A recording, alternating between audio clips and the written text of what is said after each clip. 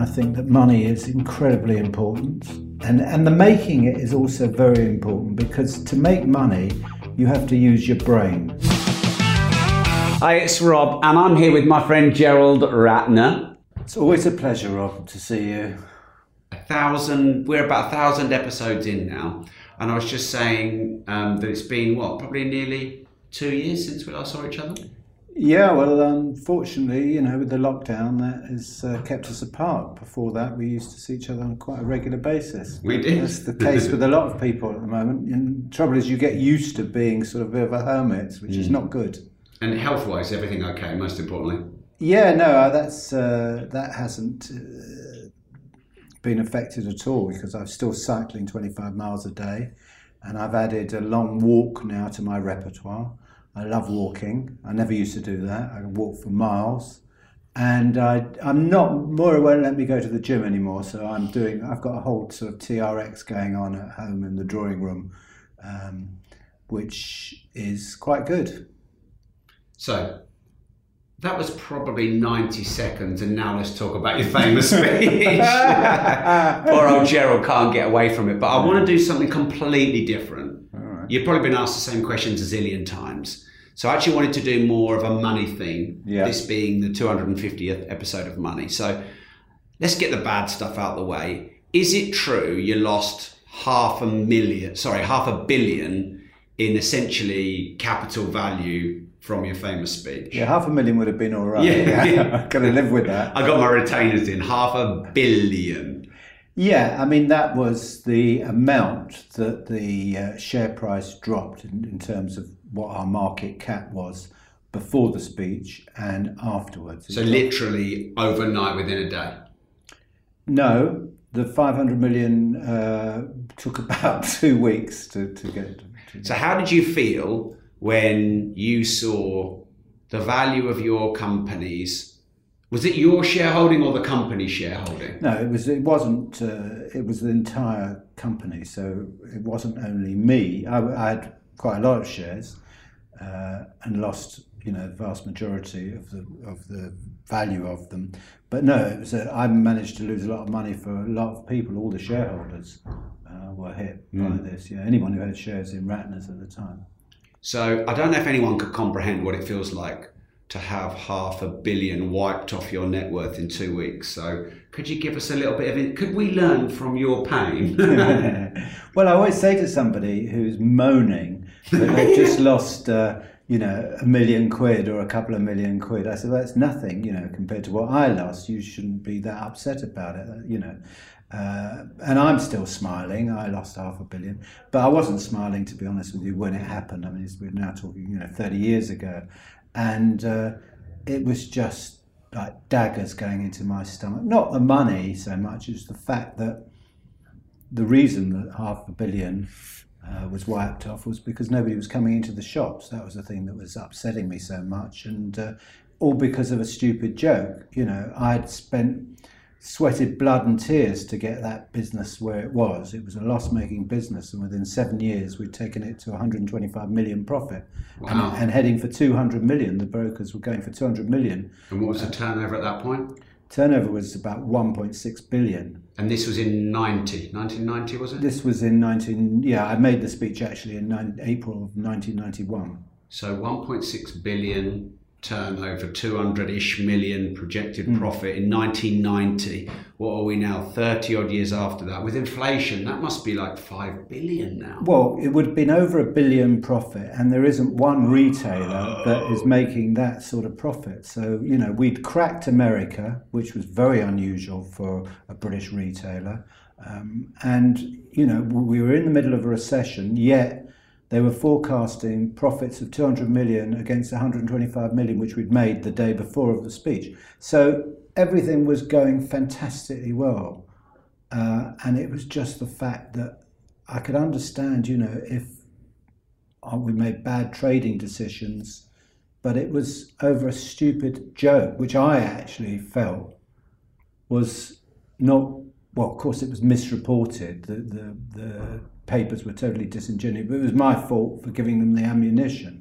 They said that all my jewellery is they quoted me as saying all my jewellery's crap, which I never ever said. I said about one item, a sherry decanter, which we acquired from H. Samuel when we bought the company, and then I talked about how the rest of the stuff would be high quality. But if you call one of your products crap, then people assume everything you sell is crap, and I accept by implication that I can understand them going for me, especially as we were then in, as I said, a recession, and people were losing their jobs. They couldn't pay their electricity bills, and here I was portrayed as sort of somebody making fun of them, which, of course, is not the truth.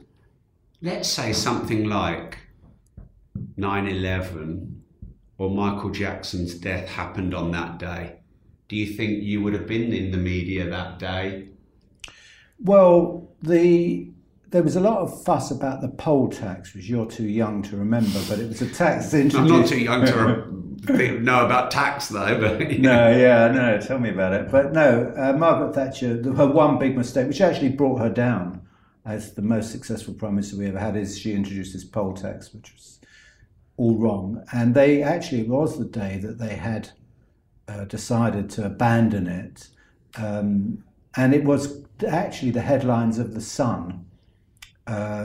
But after my speech, because I saw the early editions, had that as the headline, but they removed that from the headline, right? And they put mine. Also, at the Institute of Directors at the Albert Hall, where I made the speech, one of the other speakers was President de Klerk, who died yesterday, coincidentally, and he announced the end of apartheid, and he talked about Nelson Mandela coming out of prison, and that we would be playing cricket against South Africa after this long period, which we hadn't been.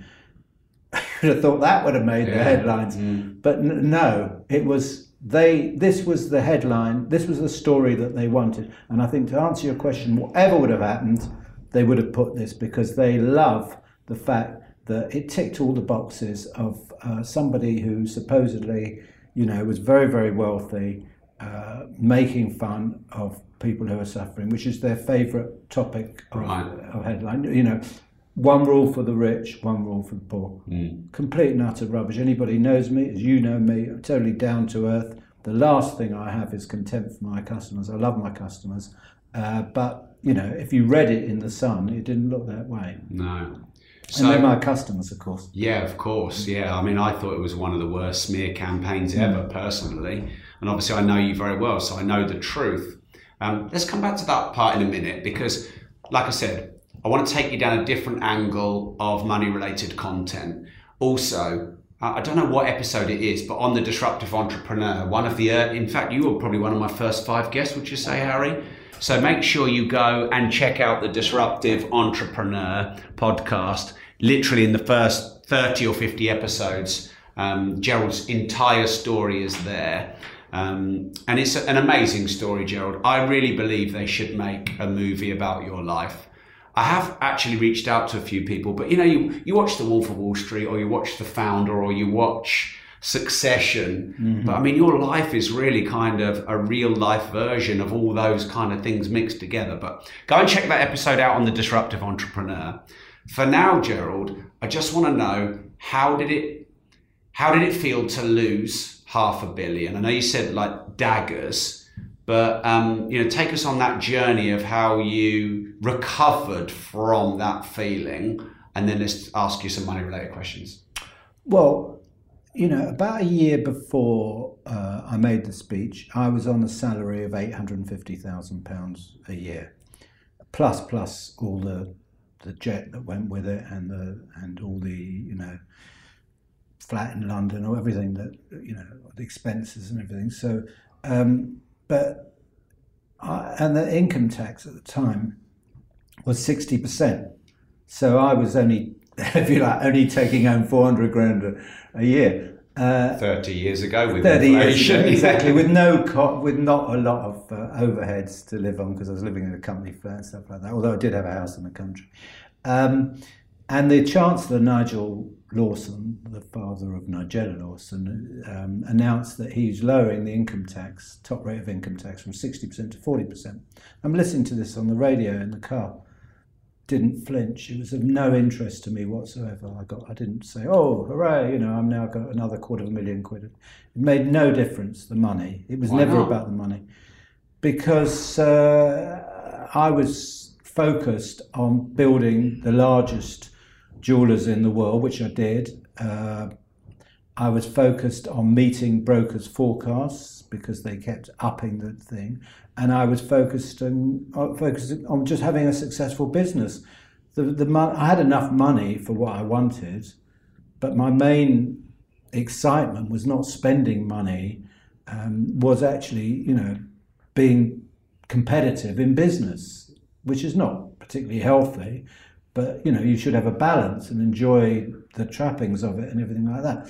But that wasn't me at the time. Now I'm totally different. If I get a speech that gives me $4,000, I'm $4,000 better off. I start, cheering, especially as I'm not getting it at the moment with the, I'm beginning to get them again, but, for 18 months I didn't get it. And I really appreciate it. So now when I make $3,000 or $4,000, I'm delighted about it. And I really, think that puts me in a good mood. Then, to, make £250,000 and didn't make a blind bit of difference. And is that just because you had so much, it was all contextual, or do you not appreciated money?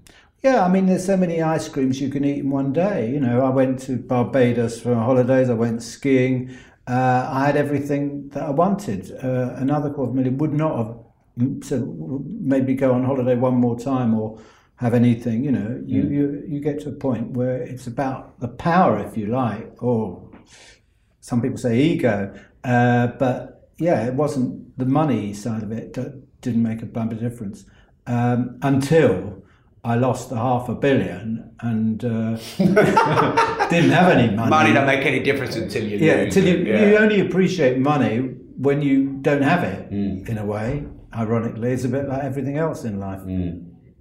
So let's talk about money then, because my personal vision involves helping people on this planet get a better financial education.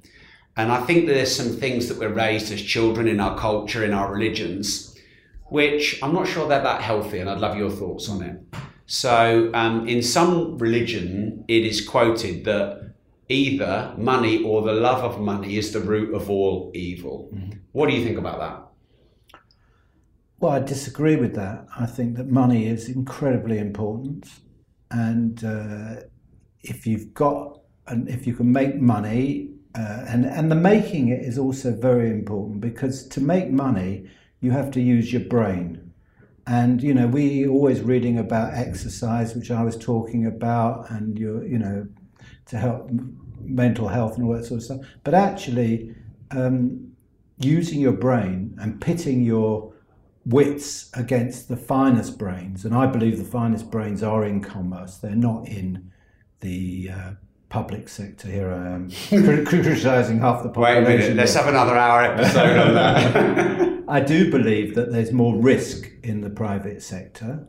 The public sector's not really run like a business, is it? It's not run like a business. That's why the NHS is in the mess it's in. But let's not go down that route. But the private sector is run by people who really are bright at the top, really sharp intellect, like yourself, and you know what it's like. And it's not always about sort of an analysis or research. It's just seat the pants decisions, taking risks, having a gut feeling about something, but using your brain. And when you're using your brain to the full against somebody else who's doing it, a competitor in the same trade as you, then you get a tremendous kick out of that. By exercising your brain, you get tremendous pleasure. And and the only reason that people do it is to make money.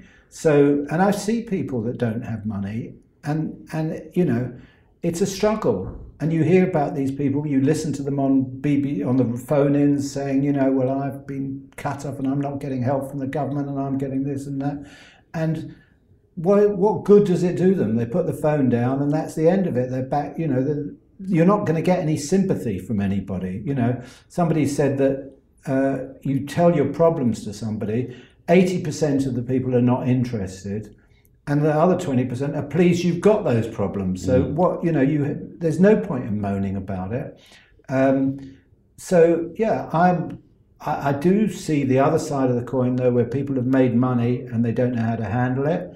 Maybe they're too young, like a footballer who's 23 and he's suddenly got a Bentley and he's driving around, or they're buying paintings and stuff that they don't really appreciate, and they feel some sort of guilt that they've got so much so easily, so quickly.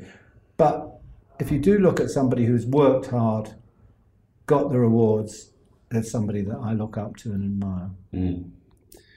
Another thing that's commonly believed about money is that we don't need billionaires, and there's an unfair distribution of wealth, and there should be this massive wealth tax, etc. What do you say to that? Well, talking about the national health, it is the very wealthy bankers and people like that are paying for it. It's an amazing how few people are actually paying such a big proportion of the taxes. So those people need to be encouraged because we depend on them for our services. Instead, we criticize them. Bankers are always the target to be criticized. Yet they, to make the world go round, you do need people to generate profits. Otherwise, you have a Jeremy Corbyn situation where you turn into a third world. If you love to travel like me and you understand the power in escaping the money for time exchange trap, but you just don't know how to do it, then building an Airbnb consultancy business could be exactly what you have been looking for. Right now in the UK, there is a completely untapped opportunity through helping struggling Airbnb hosts by turning around their underperforming properties and generating you huge commission payments in the process. We are going to teach you all of the tools and all of the techniques that we've learned over the last 5 years through building our very own multiple six-figure Airbnb business, arming you with everything that you need to swoop in and save the day. Minimal startup costs, zero risk, and almost unlimited potential. Sound good? Welcome to the Airbnb Consultant. Contact us through any of the channels included in the studio notes to get the conversation started.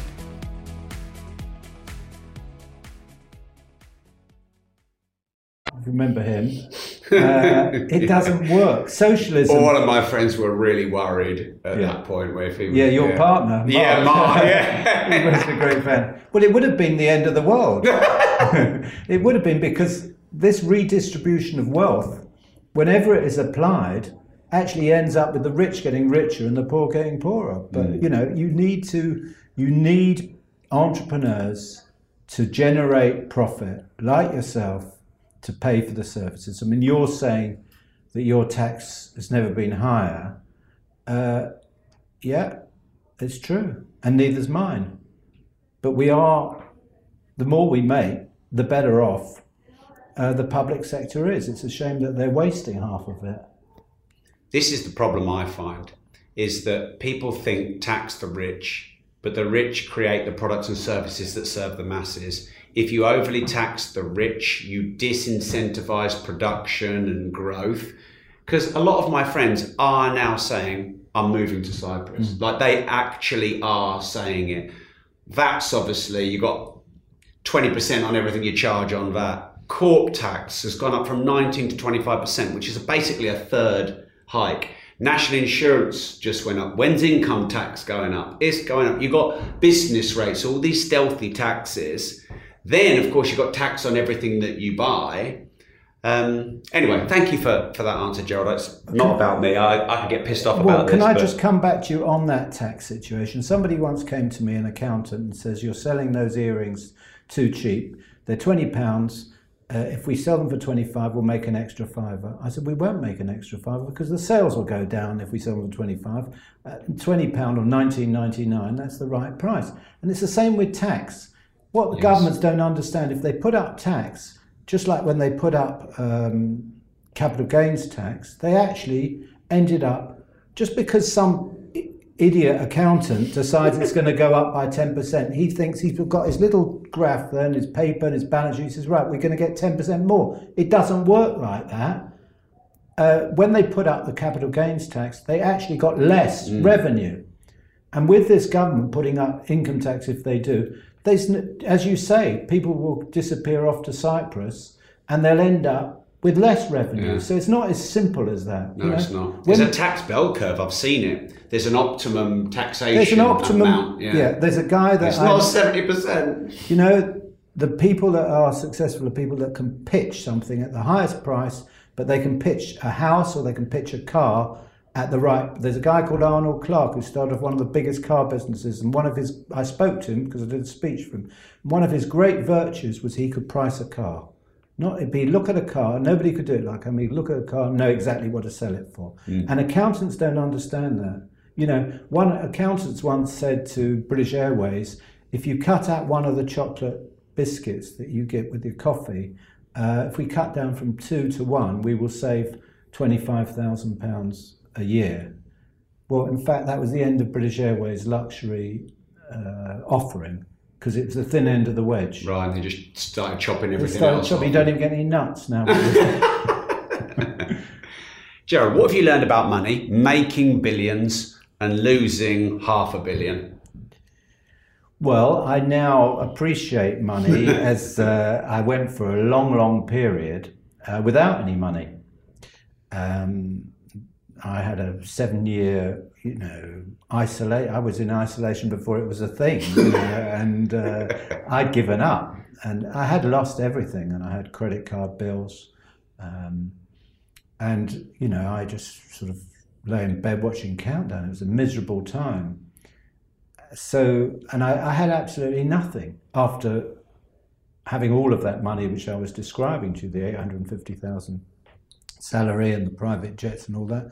It was a bit of a culture shock to suddenly be completely wiped out, because the shares had gone from £4.20 to 2p, and I also £4.20 to 2p. Yeah, and I also, on top of that, had a tax bill of £1 million. So I was about as badly off as anybody could possibly be, and I then went.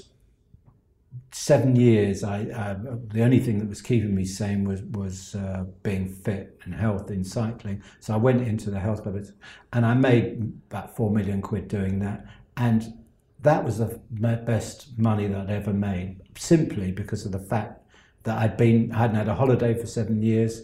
I didn't eat much for 7 years. I had nothing to take my children out of school and stuff like that. And when I suddenly got money again, albeit nothing like the amounts that I had before, I really appreciated it.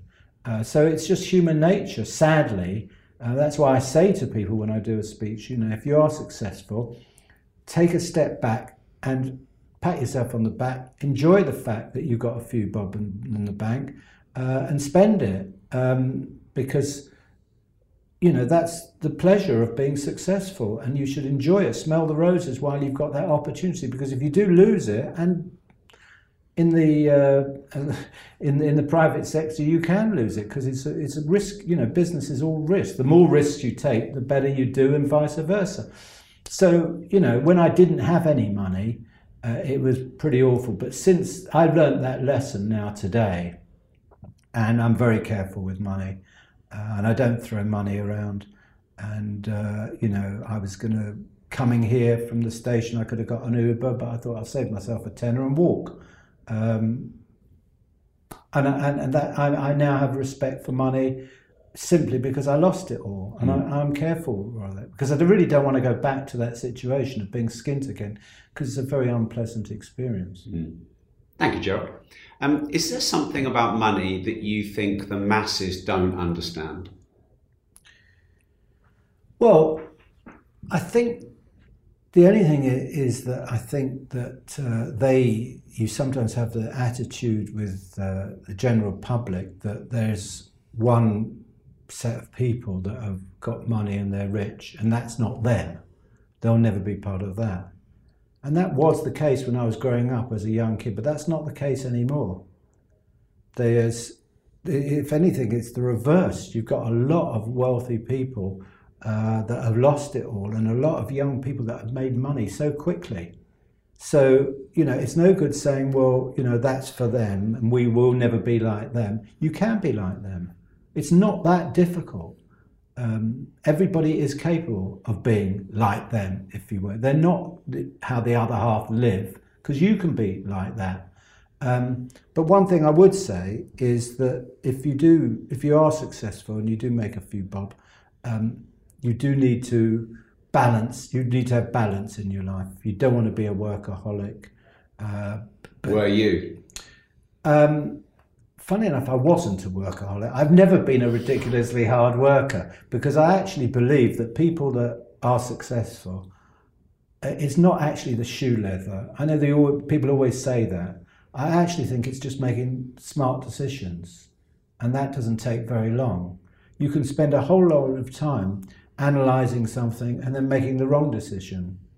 But then you could, make the right decision in quite a short time. So I tend to get other people to do a lot of work. It's never been in my DNA, to be honest with you, Rob, to work really hard and get up at the crack of dawn and burn the midnight, or that's just not me. I don't actually really think that is much of an existence to boast that. I mean, somebody came to me and they said, I'm doing a 14-hour day and I can't even go on holiday with my wife and kids. Well, I don't think that's very clever. They're not really organising their life. If they can't organise 2 weeks off with their wife and kids, then they shouldn't be running a big business. Amen to that.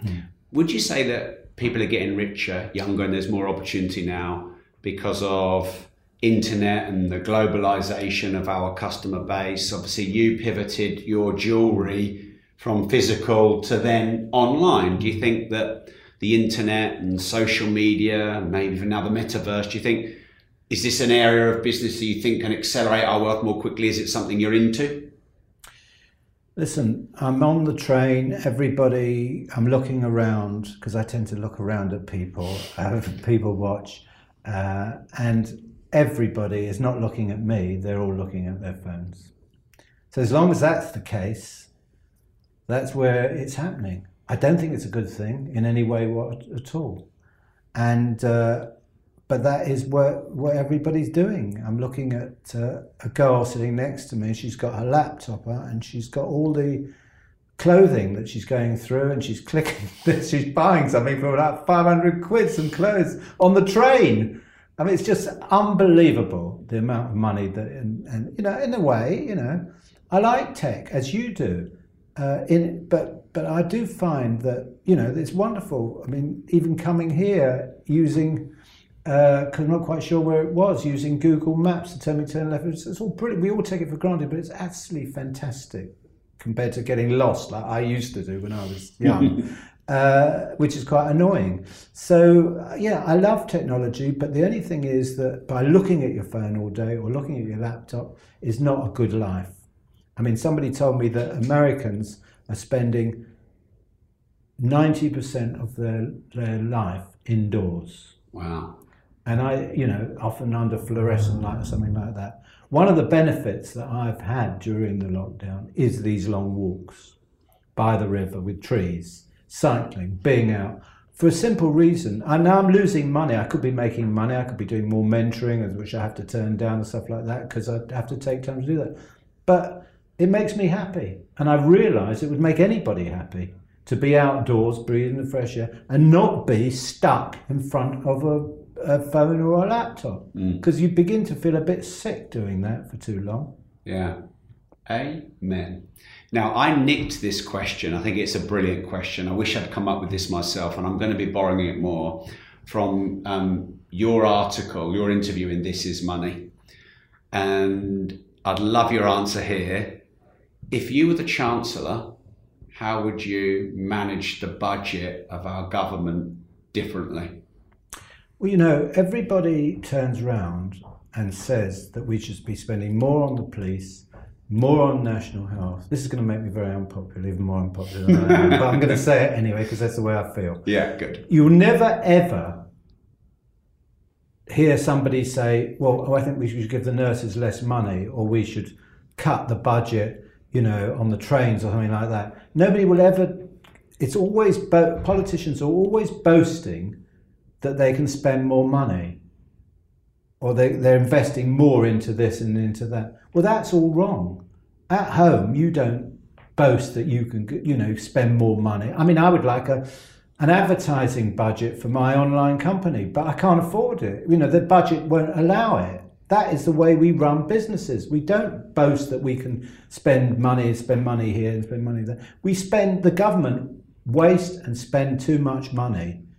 And the attitude that everybody has, all the MPs, the general public, the whole time, that it's a good thing to be throwing more money at the public service, doesn't make sense to me, because it's not their money, it's our money. And part of being successful is to control your costs. Have you control the purse strings? And what you look at successful people in companies, and they're the reason that these accountants are controlling the businesses, because they control the purse strings, and they don't let money go out of the business left, right and centre. All governments do, and they seem to think it's a good thing to spend as much as possible, and that's why your taxes are as high as they are. That's why things are tough at the moment, because we've got a debt of 2.5 trillion. That isn't healthy.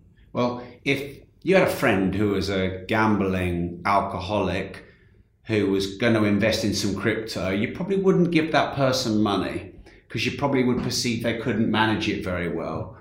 And I think what begrudges a lot of my entrepreneurial friends is they're forced to give much of their money to the government. Let's take a company. If we can't trade insolvently, it's illegal. Exactly. We can't trade knowing we're trading at a loss. That's how the government are. They're trading at, if it is true, the $1 trillion deficit or pound deficit that they're in, yet we're forced to give them more and more money. Yet it would be illegal for a private company to trade like that. So I always think there shouldn't be this divide between the billionaires and the rich and the government. The government could learn a lot about running an enterprise from the billionaires, because they have to, because it's illegal not to, where governments are disincentivized to be solvent and profitable. And I think that's half the problem. No, I agree completely. They were talking, the government, about putting unions on the board because they felt that it was wrong that directors were earning so much more than workers and stuff like that, and that would give them a say. But the problem with that is that actually you have a fiduciary duty to make a profit if you're running a company, especially a public company. You, as a director of a public company, that is the law, that you have to increase profitability if you're a director. Now, if you put one of the workers on, I have plenty of people that I've put on the board that were managers and they worked their way up. But if you put somebody just on there, a union person to speak on behalf of the, they're not on that board to make profit. And if they're not on the board, the people that are running a company are not there to make a profit, the company will go backwards. Tax will go down and the government will suffer. So profit is a very good thing, and it should be encouraged by governments, not the reverse. So, we will probably get into some hot water if we keep going down the government rabbit hole, but thank you for answering that. Something else I'm passionate about, Gerald, is getting better financial education and knowledge in schools. When I was at school, I was taught geography in French. It was called géographie. But I wasn't taught budgeting, forecasting, managing my emotions around money. I wasn't taught the laws of nature of money, the beliefs around money, the society and religion impositions about money and what money really is. So I'm taught what an element in the periodic table is, but I'm not taught what money is. And to me, there's something wrong with that. So is there anything you think should be taught in schools about money that isn't?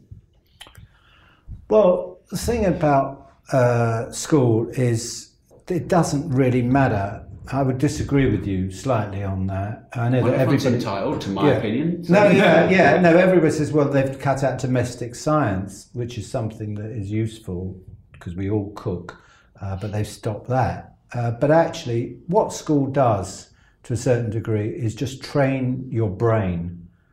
Teach you to memorise. Teach you to memorise, teach you to learn. So then you go out into the real world and your brain is receptive to learning and to training, whether you've learned English literature or whatever, which is a good thing. I mean, to do English literature is something that you don't actually use in the real world, but it's the best thing that you can do. Sure, I mean, maths, English, and many of the things, certainly not knocking what is taught in schools, because I often think it's a bit common just to point fingers at the school system. I think it's good if you want to be a doctor, a dentist, a lawyer, an accountant, etc. But what about if you want to be an entrepreneur? They do not teach you what money is. Like if you went to carpentry, you'd learn how to use a hammer.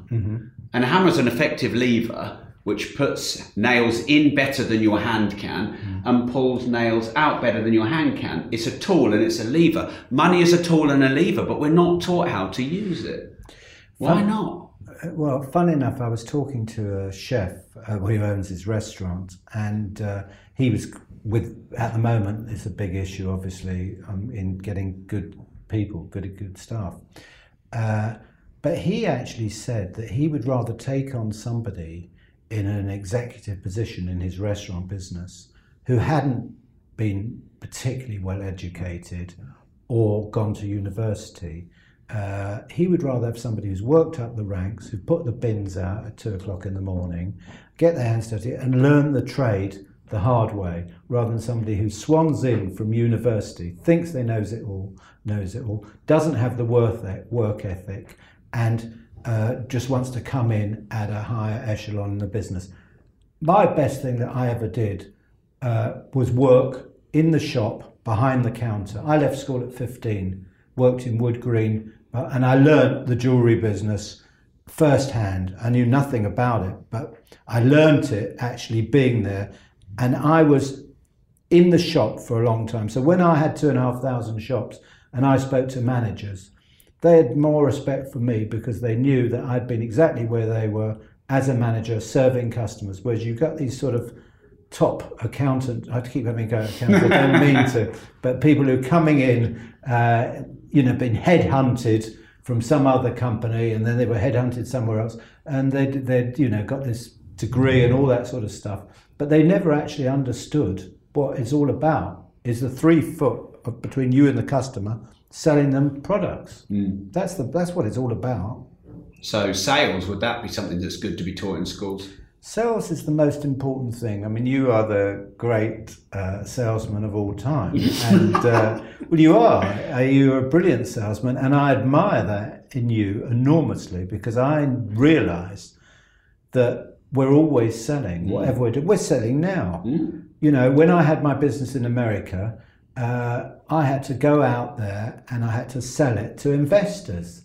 Not only do we have to sell jewellery in the shop, we're telling the story of our business, we're trying to get people back in. We're always selling. That's why when you get these emails or cold calls, and some people get very rude and slam the phone down, I don't do that. I admire those people. Okay, they're struggling, they're just trying to make a buck, but they are selling. And that is what business, the most important thing. I learnt my trade walking down Petticoat Lane in London with my father, and it was they were selling stuff in the market stall, and it was simply the bloke that shouted the loudest sold the most, and it hasn't changed. in his own way. Yeah, for sure. Because you certainly shout the loudest on social media. You're absolutely always on right. And I don't know how you come up with so many different subjects. You must be lying awake at night thinking about can I now talk about? Because I think it's a repressed childhood, Gerald. Right. All this expression through repression as I was growing up. Anyway, Gerald, this is not about me. This is about you. But I agree with you. I mean, a lot of influencers now say attention is currency. Yes. And if no one knows who you are and no one can hear who you are, then you're no one. You're no one. You can't be a wallflower in business. And it goes against some people who are just genuinely shy. But you can't be that, especially not with social media, not the way it is today. If you're not big on social media, you're dead. Everyone knows that. Yeah, amen. Gerald, what entrepreneur alive do you admire the most right now, and why? Well, strangely enough, there's these entrepreneurs that I won't mention them because I've done enough criticising of things today, but they are like about what I would say a jack of all trades. 1 minute they're in that business and then they put their name onto everything like that. I don't believe that you can do that successfully. I believe that the ones that I admire are the ones that really know their trade. There's a guy called George Davis, which a lot of people haven't even heard of, who started Next. Yes, he was thrown out when the shares went down to 6p, but he knew how to sell clothes. He then went on to Asda and started George. Very, very competitive prices, but he didn't have a lot of abilities in management. He didn't have a lot of abilities, certainly not in finance, but he knew his cloth.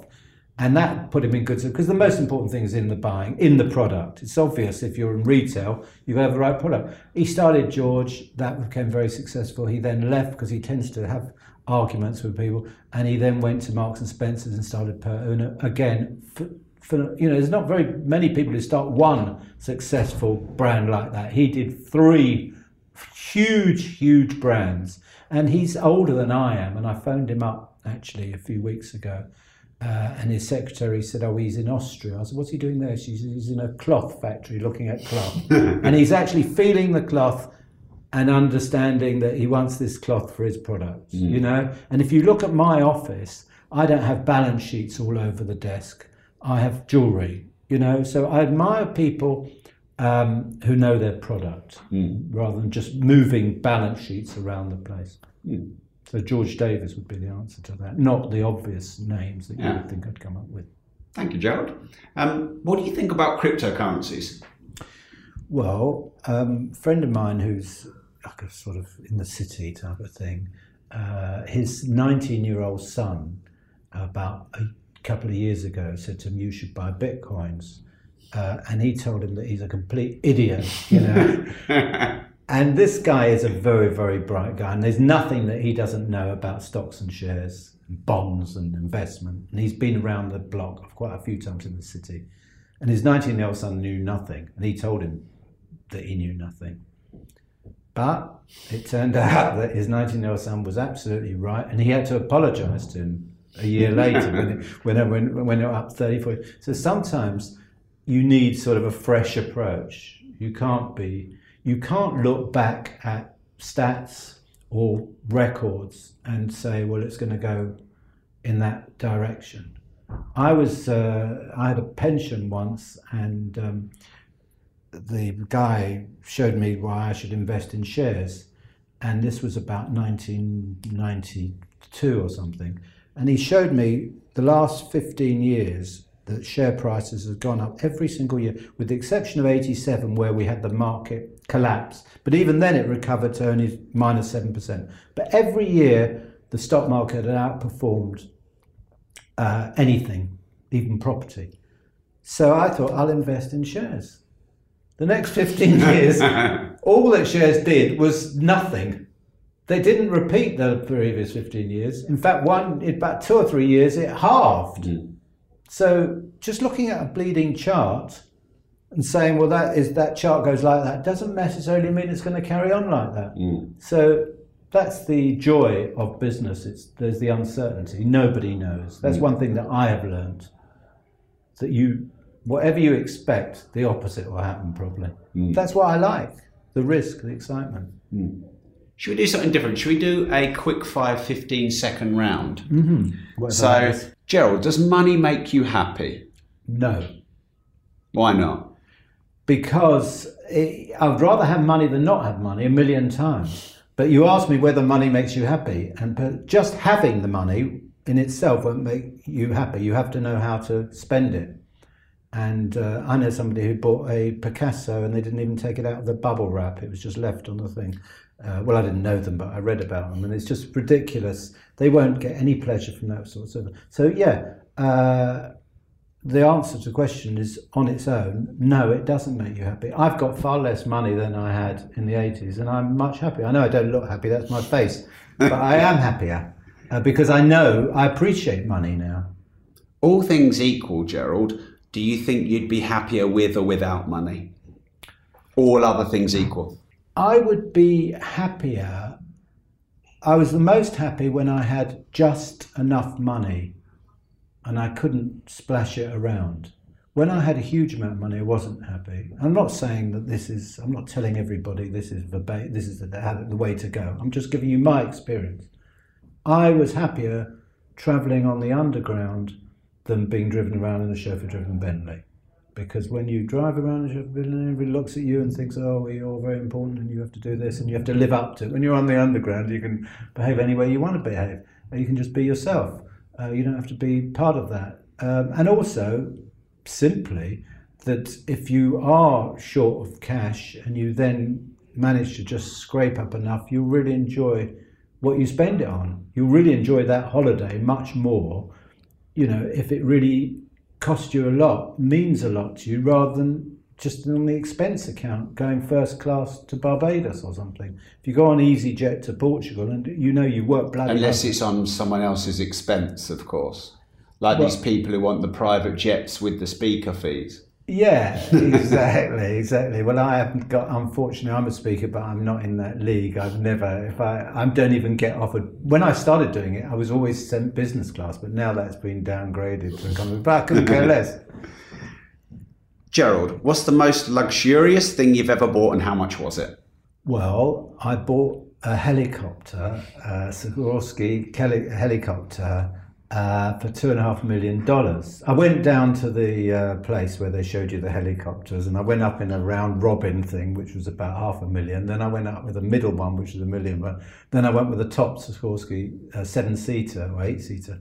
And then my finance director said, I knew you were going to end up with that one. And he says, well, what discount did you get? Because it's $2.5 million. And it's second-hand, it's not even new. And I turned around and I said, well, they're prepared to throw in the cushions. So it was completely ridiculous. Gerald, would you rather have 1 million engaged followers on social media or £1 million cash in the hand now, and why? £1 million cash in the hand now. Why? Why? Because I always take short-termism. I agree that $1 million will make you money and is good for business, and in the long term you can build on that. But when I had my health club, I had one health club and I was offered £4 million for it in 2001. I was about to open up a second one, but I just couldn't resist the £4 million then and there. It was just too exciting, especially as I didn't have any money. So I always take even less if I can get it straight away. No, it's not right. You should, think about the future. Well, they do say one of the laws of economics is money today is always worth more than money tomorrow. Inflation, loss, etc. Well, it also might not be there tomorrow. What is it the saying about a bird in the hand is worth two in the bush? Yeah, that is. Right, this might therefore make this question redundant, but I'm going to ask it anyway.